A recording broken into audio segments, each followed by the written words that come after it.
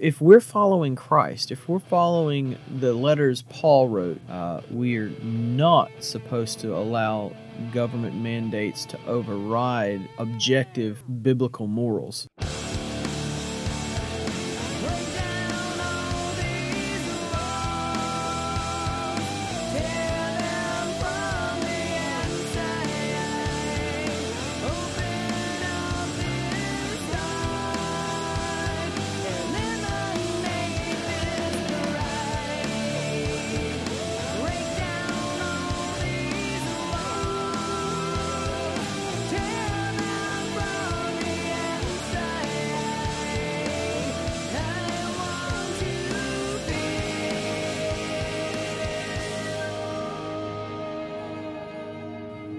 Good morning, happy people.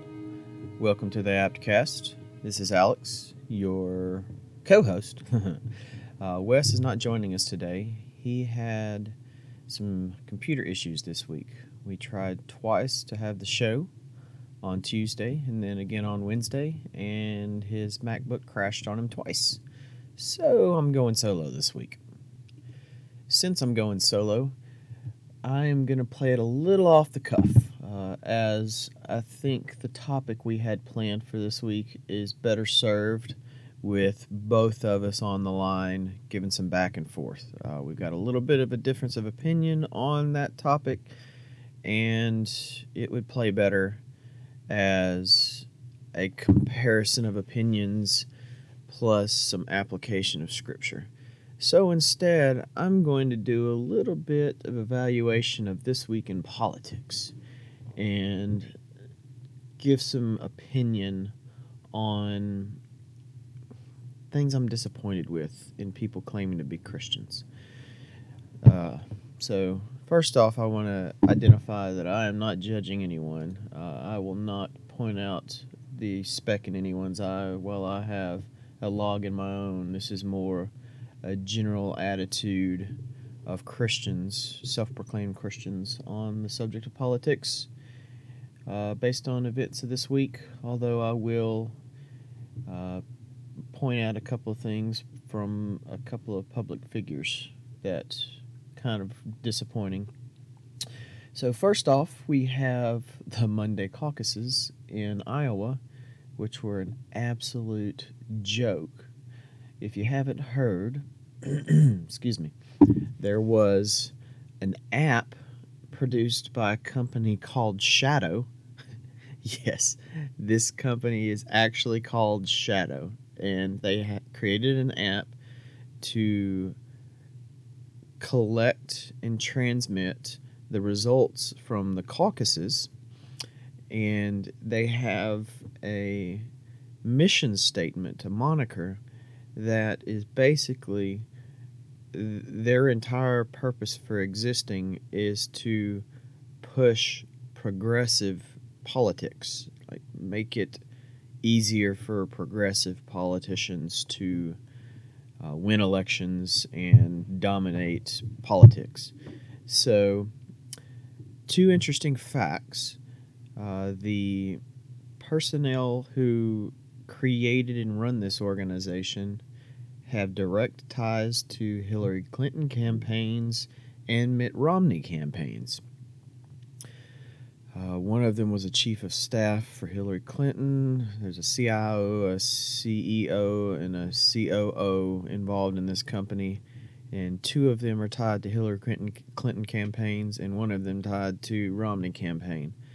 Now, one of the ironic things I've seen online is, I think this was on a Snopes Facebook article, there was someone commenting about the Romney connection and how it was Republicans, some conspiracy theory about Republicans destroying the Democrat Iowa caucuses, which was comical because there's far more ties to Mayor Pete. I don't even know how to pronounce his last name, so I'm not going to try.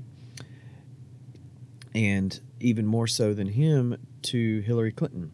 Now, Mayor Pete kind of stacked the deck here with some input to one of the local newspapers, and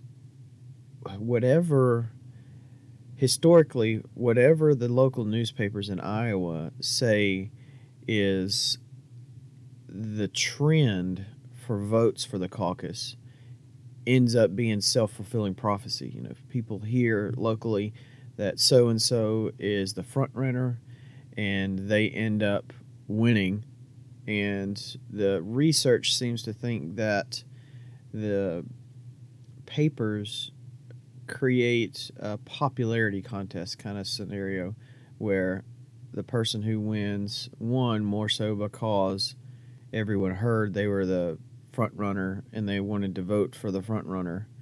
I mean, you even saw that in some of the articles about the caucuses. One lady was standing with the caucus for, I believe it was Elizabeth Warren. May have been Bernie Sanders, but I think it was Elizabeth Warren. And no one was talking to her.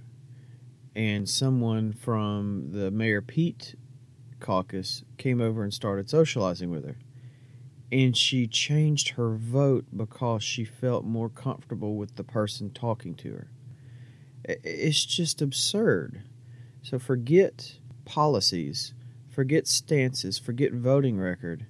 The person changed their vote for who they wanted as the President of the United States based on the fact that they were uncomfortable not being spoken to by the people in the caucus they had chosen. And one person from another caucus came and talked to her. So she changed her vote. Guys, if you're voting emotionally and not voting for legitimate, valid political or social stances of the candidate, why are you there? You're better off not voting and letting other people vote for you if you're just going to vote on emotion. So this is an interesting set to the stage this week. So back to the app. The app this company called Shadow created crashed. So we went more than 24 hours without getting results from these caucuses. And then, surprise, surprise, Mayor Pete ends up in the front when prior to this claim by the newspaper over the weekend, there was no indication whatsoever he had any popularity at all in the state of Iowa. So it's a really suspicious situation because Biden ended up fourth right in front of a woman who almost no one knows, Amy Klobuchar. Again, I may be mutilating her last name, was in fifth. Joe Biden was in fourth. And then Bernie and Mayor Pete were sitting on the top of the stack with 24 and 25% of the vote. Now, no one was surprised by Bernie being at the top. But Mayor Pete winning, he's been a nobody in this campaign. And yet, this organization tied to Hillary Clinton and Mayor Pete having influence over the local papers and them running that he was the front runner. You have the app crash and reporting delayed by more than 24 hours. You have video of caucuses doing a coin toss and cheating on the coin toss in the middle of a video. It's not like they even tried to hide it. They coin tossed for who got the delegates. And the young guy, it looked like a Hispanic guy, young guy flipped the coin, landed it. Someone told him to flip it over, and he put it in his palm, and then picked it up and turned it again. And then everybody looked down at it and saw that it was heads. Mayor Pete had heads. They're like, Mayor Pete wins, woo! And it's even worse than when they shafted Bernie in 2016 and, in spite of him winning, gave superdelegates to Hillary. It's happening again, people.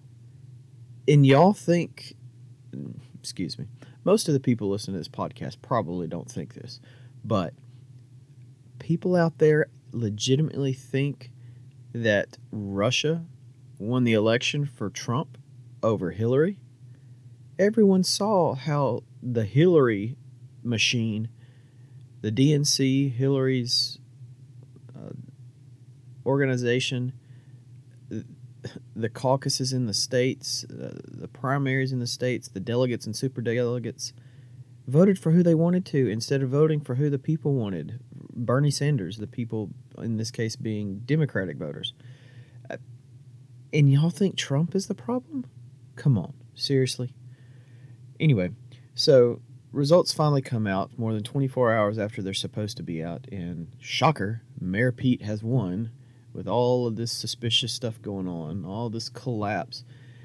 What's most funny here is that the same people who are paying this organization to create this app to collect data on the caucuses are the same people who want socialized medical care, socialized everything else, public housing, basic income. It's the same people who can't even get an app right and report caucus results that you want running your lives. That's why people on the right in the libertarian community think it's such a joke to think that government could efficiently run anything. That's how the week started. Then you have the State of the Union address. Wow. So Trump made several claims, and I'm not going to get into all the fact checking, but he wasn't accurate, which is typical of Trump, but he wasn't completely false on everything he said. There were a lot of the talking heads in the media and your typical never Trump politicians who called him out as just being a bald-faced liar and everything he said was false. You had people, Congress members, not even show up. Others walk out and protest. Members of the Squad, the 4 freshman congresswomen, the ultra-progressives, were among those who either refused to come at all in protest or walked out in protest. And it's just a joke, because if the quote-unquote fact-checkers were as biased against the liberals as they are the conservatives, their claims would be just as obviously quote-unquote false as anything Trump said on Tuesday night. Okay, so you've got truth layered with exaggeration, layered with a handful of just bald-faced lies. Okay, that's a politician. That's normal politician speak. But these quote-unquote fact-checkers who their buddies in the media say are unbiased, dang echo chamber, I was going to use a different term, but I won't do that here. Dang echo chamber confirmation bias for the people who depend on them. You get publications showing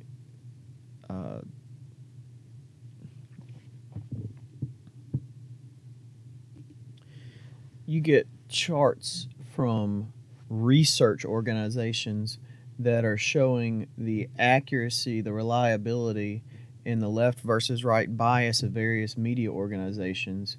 And Fox News barely sits above the line of conspiracy theory level crap. Like PJ Media and InfoWars on the right, Occupy Democrats, and Palmer Report on the left.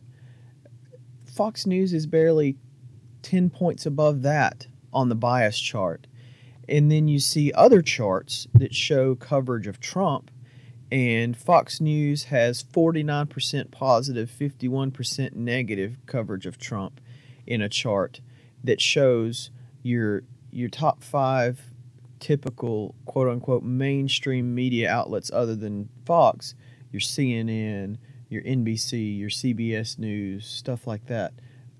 Those 5 have a 70% or higher, CNN having a 95% negative coverage of Trump. And now keep in mind, this chart doesn't show neutral coverage. So it could be that 60% of the coverage is neutral, but coverage beyond the neutral is 95% negative.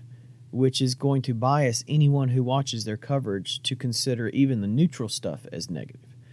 So charts like this claim that an outlet like Fox News is barely more reliable than PJ News, the Western Journal, or InfoWars, while CBS News, New York Times, Wall Street Journal, Bloomberg are the epitome of factual reporting. And you have people just trusting that out of hand because they agree politically with those outlets. Nobody questions where the information or the standard, by what standard are they determining the bias or the accuracy of stories. Everyone has an opinion. Everyone has a perspective. So if the perspective of the people creating these charts is such that they have their own extreme left or right biases, that's going to be reflected in the charts. And that is reflected in the chart in as much as CNN News, TV News, has a 10-point higher analysis reliability fact report rating than Fox News does. And New York Times has a 10-point higher rating than them. It's absurd that people rely on these. It's just a confirmation bias chart. It's not anything based on objective, consistent fact. So the fact-checking of Trump on Tuesday night in and of itself is kind of a joke. So I put no credence in that. I do my own research on the accuracy. Some of his claims on the economy were pretty out there. We do have a stronger economy than we did under Obama. We do have better job rates. We have the estimators who do job growth forecasting being shocked every single month with how much higher his job growth is than forecasts. But the kicker is their forecasts sometimes are very low, not even enough to keep up with new workers coming into the economy, growing, aging into the economy from teenagers to adults. I think it's something like 180,000 jobs a month necessary to keep up with population growth. And some months their forecasts are not above that.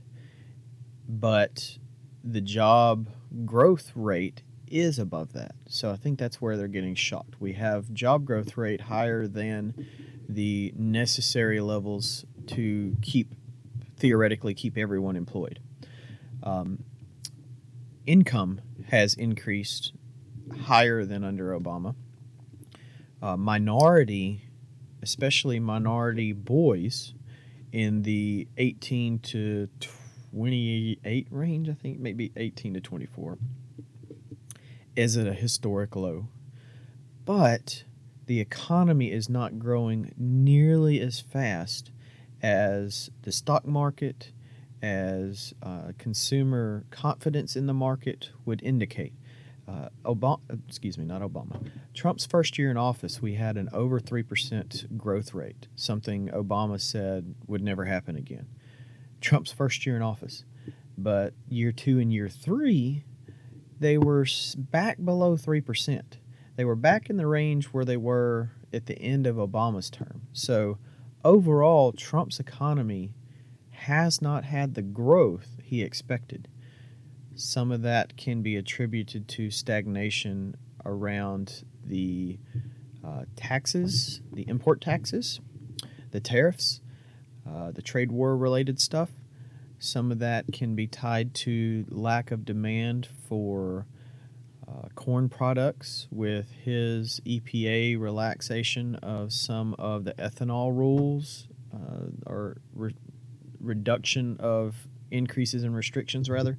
Not really easing of rules, slowing down or removing planned implementation of stricter rules is more what's going on there.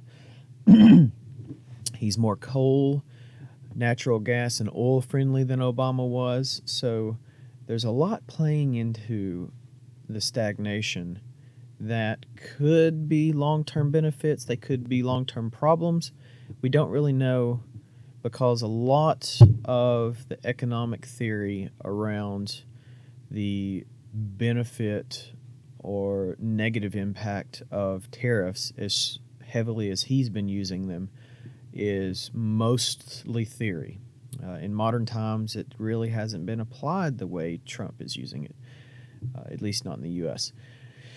So we'll see what his most recent trade agreement with China results in.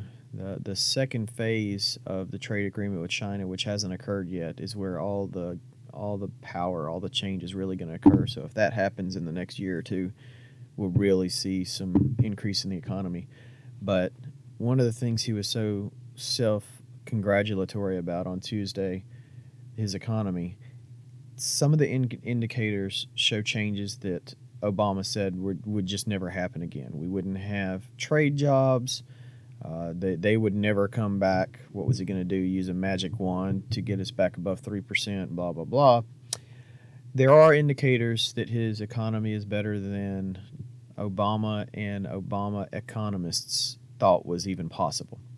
But it is not nearly the historic high economy overall that he says. So there is some truth to it, but then you have the fact checkers focusing in on the things that aren't quite accurate within that claim, and muddying the waters, obfuscating on the facts behind his claim.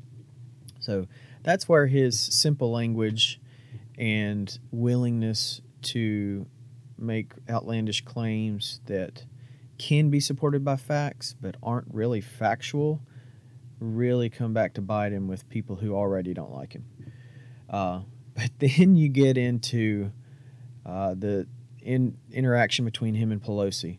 Pelosi had introduced him to begin the night without using the proper etiquette of welcoming him, saying it was her honor and privilege to introduce the president. She just said, "Ladies and gentlemen, the President of the United States." That was a real shady etiquette lapse right there, and it was intentional. And then Trump stands up to the stage. He hands Pence a folder-covered copy of his State of the Union speech, and then he turns and hands Pelosi a copy of it. And you can tell from his mannerisms he's not happy, right? I mean, he's right in the middle of an impeachment hearing process, or an impeachment trial, rather, in the Senate. And she goes and doesn't use the proper etiquette to introduce him, giving yet another jab at him. So he stands up on stage, hands Pence a folded copy of the speech, turns and hands her a folded copy of the speech. She takes it with her right hand, puts her left hand on the folder, and then, as he's turning away, extends her hand as if to handshake. She made no indication when he was actually facing her that she was going to be cordial and shake his hand. As he's turning away, she extends a hand. The video and the GIF captures from the various camera angles make it look like he's not even looking at her by the time she starts to extend her hand. And all the Democrats are like, "Oh, he refused to shake her hand." Well, first off, she didn't follow the proper etiquette for her responsibility. So if he did refuse, which I don't think he did, she started the petty childishness. Okay? So if Trump was petty, he had no right to be petty, but it was in response to her being unprecedentedly petty by not properly introducing him. And then you see video, excuse me, of her ripping up the speech at the end.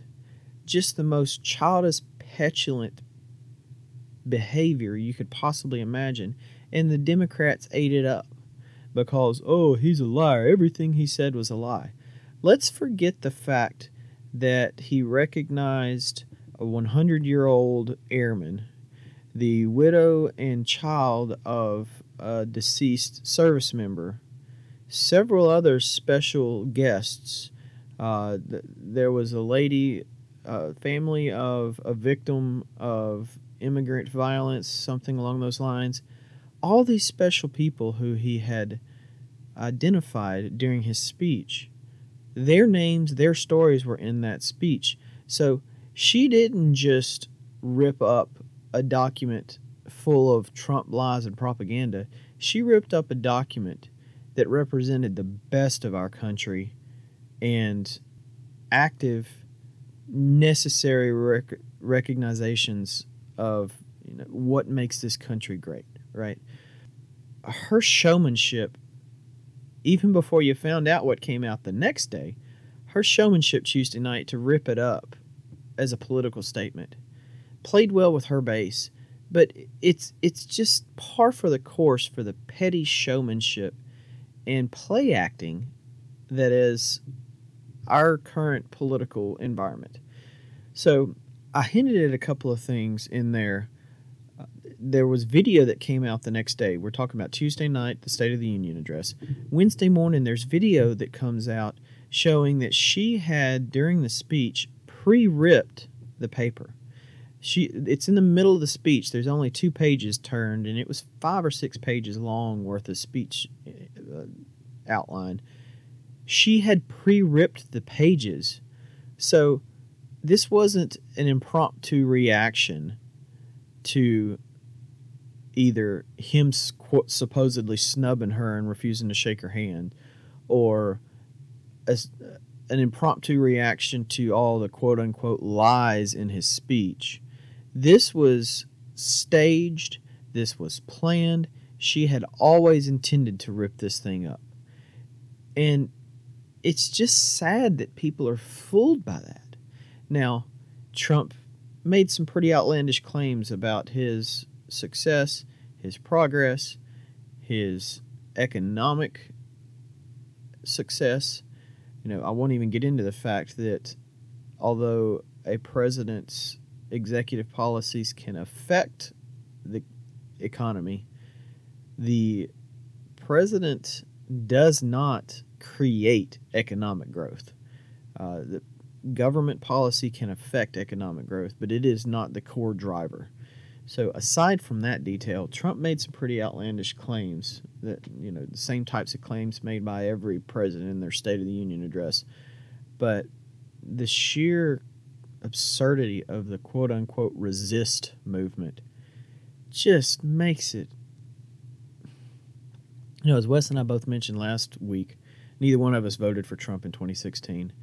But he's growing on both of us. Wes seems to be at the point where he might vote for him right now. I'm still not there. But good grief, if this kind of petulant garbage keeps up, I may vote for him out of spite for the whole process.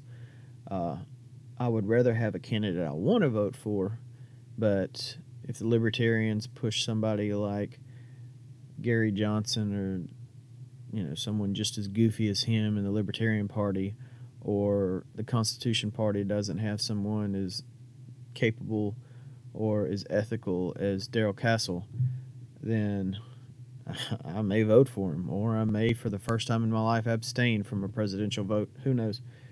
But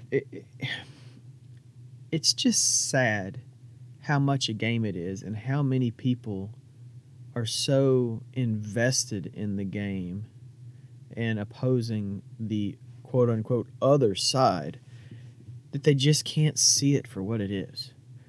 And then lastly, the third thing I wanted to touch on is the impeachment vote yesterday. So, abuse of power, Article 1, one Republican broke ranks, and I'm not at all surprised at which Republican did break ranks. Excuse me. One Republican broke ranks and voted for Article 1, abuse of power, and that was Mitt Romney. Mitt Romney claimed that the reason he voted for that article was his Christian faith did not let him stand for the abuse that Trump had in his actions. Now, let's all forget that the Democrats did not defend their case against him for abuse of power at all. Every objection they had, every piece of evidence they had, was hearsay that was contradicted by hard evidence. Okay, they had a handful of people saying, yeah, he did this, he did that. It was always about a quid pro quo. And yet every piece of hard evidence they had showed the exact opposite. So you have to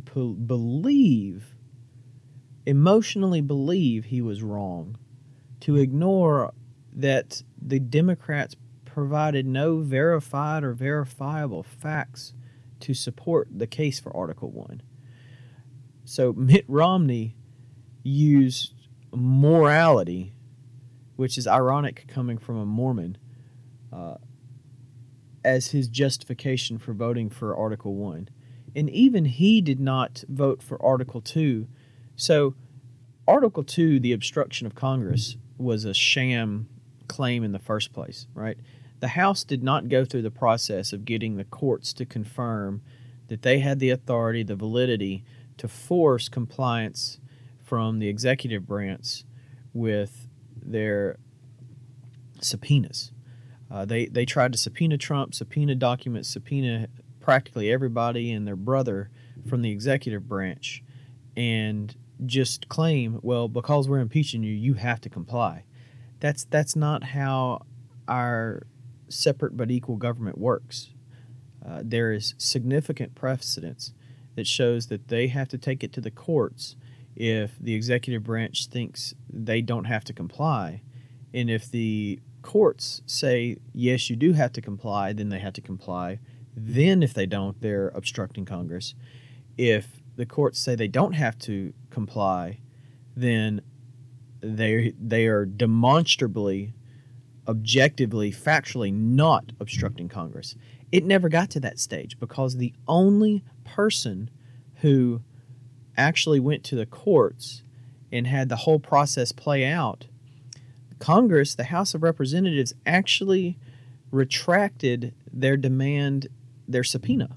So one of the Trump officials they wanted to speak to in their hearings was subpoenaed to come to court. And he filed a request with the courts asking if he was obligated to go. And before the courts could even reply, the House of Representatives retracted their subpoena to him. So they knew they had no case, which is all this whole stage acting has been. It is a court of public opinion trial. And that's not how the Senate trial works. It's supposed to work practically like a criminal court trial. Now, it's not always a crime being tried there, but it has to have the same level of fact and data and reality behind it to reach the 2/3 majority vote. Okay? And the fact that even Romney refused to vote for the obstruction of Congress shows that his vote for the abuse of power article was just a political statement, like every other piece of opposition he's had towards Trump for the last 3.5 years. Now, I don't like Trump. I don't like a lot of things he says. I don't like most things he does. He does not act like a Christian man. But voting to remove a president from office, no matter how much you dislike the person, because of your own emotional opinions, not for constitutional grounds, is dangerous precedent to set. And it's scary how many self-proclaiming Christians use their religion as reasoning for either supporting or opposing a political party.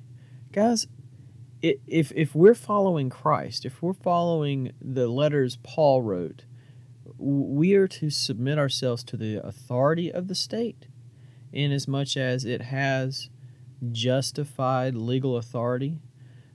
We are not supposed to allow government mandates to override objective biblical morals. But inasmuch as the state has authority over us and their demands of us do not directly conflict with biblical moral lifestyle, we are to submit to them. What we are not required to do, and even told not to do, is worship the state. And the level of support for politicians that a lot of self-proclaiming Christians have today is state worship. There is no left and right or hard and easy about it. It is state worship. And Christians need to evaluate their own dependence on supporting a political party or supporting a person because of the letter next to their name, or supporting them because of lip service they give to special interests you have, whether it be the right to life, basic income, health care, stuff like that.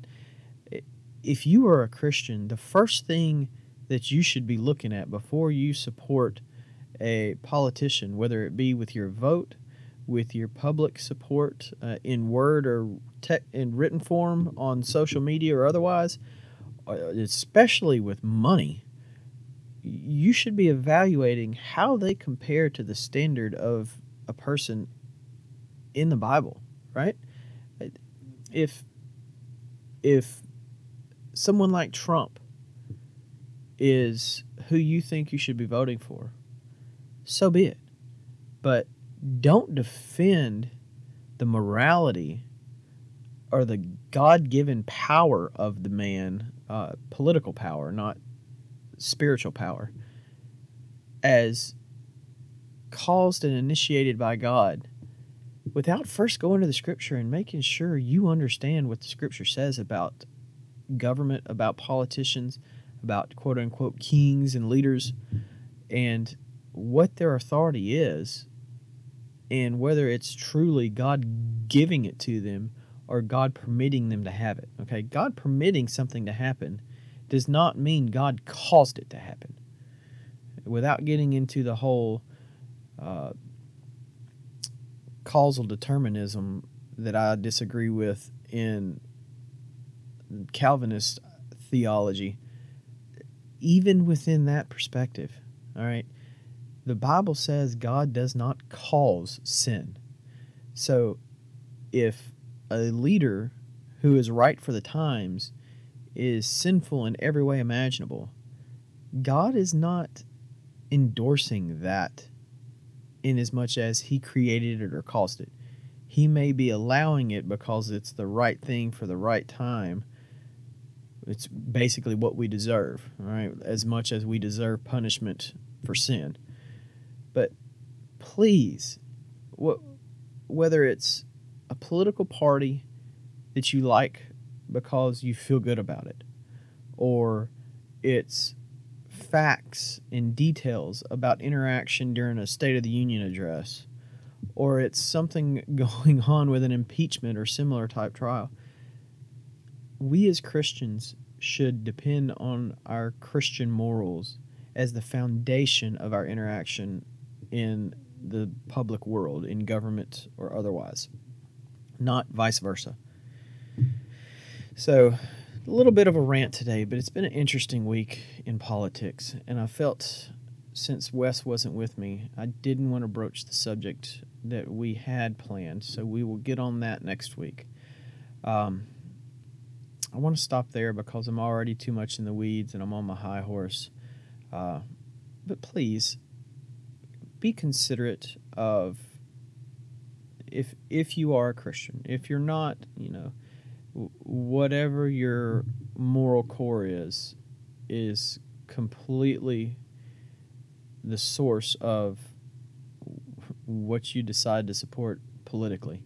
But if you are a Christian, your source of decision making related to government authority, politicians you're willing to back and stand up for, giving money to political purposes, most importantly, should be founded on what the Bible says our responsibility, our goal as Christians should be.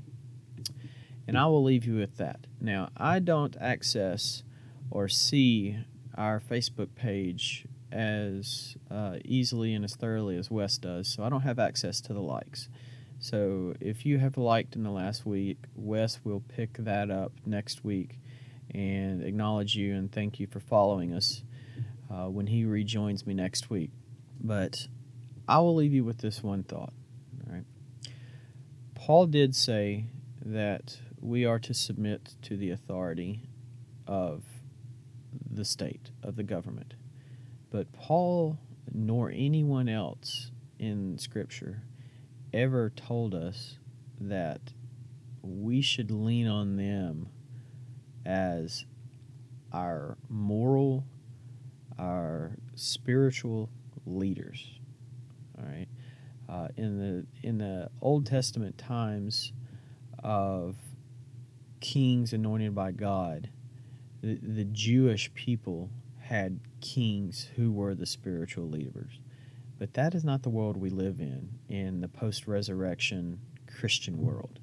So don't treat leaders in government as if they are equivalent to an apostle or to Jesus himself.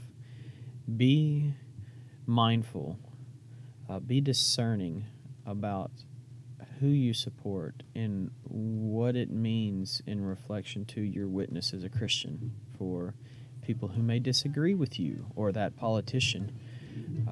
What does active, vehement support of people who are misrepresenting Christian values, what effect does that have on your witness to others? I will leave you with that. Thank you for joining us again this week, and we will see you again next week. Peace and love to you all.